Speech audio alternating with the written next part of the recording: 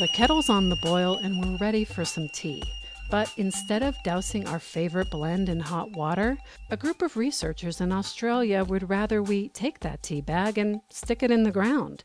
In the mud, to be precise. But don't worry, they aren't wanting the tea bags to go to waste. Burying them in places like wetlands and marshes is going to help the scientists understand how well those ecosystems store carbon. So why tea bags? So we're using tea because it's in a little bag. So we know how much is in there when we start, and they have standard decomposition rates. That's Stacey Trevathan-Tackett, project coordinator for the study at Deakin University in Melbourne, Australia. She says that if the tea in the tea bag decays quickly, it's releasing more carbon dioxide into the atmosphere than if it breaks down slowly. If it decomposes more slowly, it's storing more greenhouse gas in soils rather than letting it escape. The goal of the study is to identify wetlands around the world where decomposition rates are slower and then go and protect or restore those areas. To that end, they have people all over the planet burying tea bags in wet, marshy areas, and then they'll map the data. And so every few months, so 3 months, 6 months, 1 year, 2 year,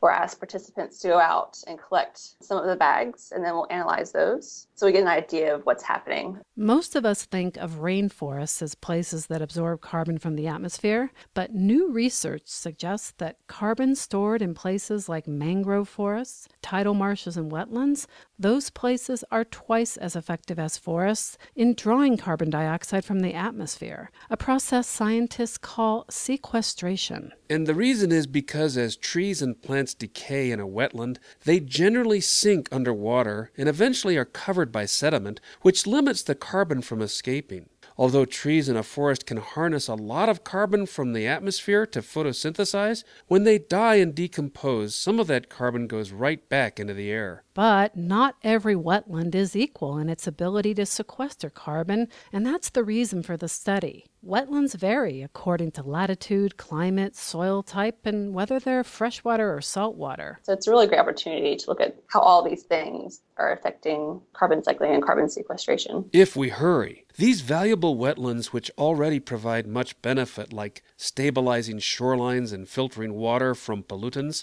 are increasingly threatened by development. The bonus about their ability to slow climate change, it could be slipping through our fingers. So they're great no matter what. It's just whether or not carbon sequestration can be added to the list of the number of services they provide. So if you're a professional or citizen scientist, Stacey and her team would love your help in reading the tea leaves by putting tea bags in your local wetland. Visit their website at bluecarbonlab.org for more information on how to sign up. For H2O Radio, I'm Franny Halprin. And I'm Jamie Sudler with the latest wave in science.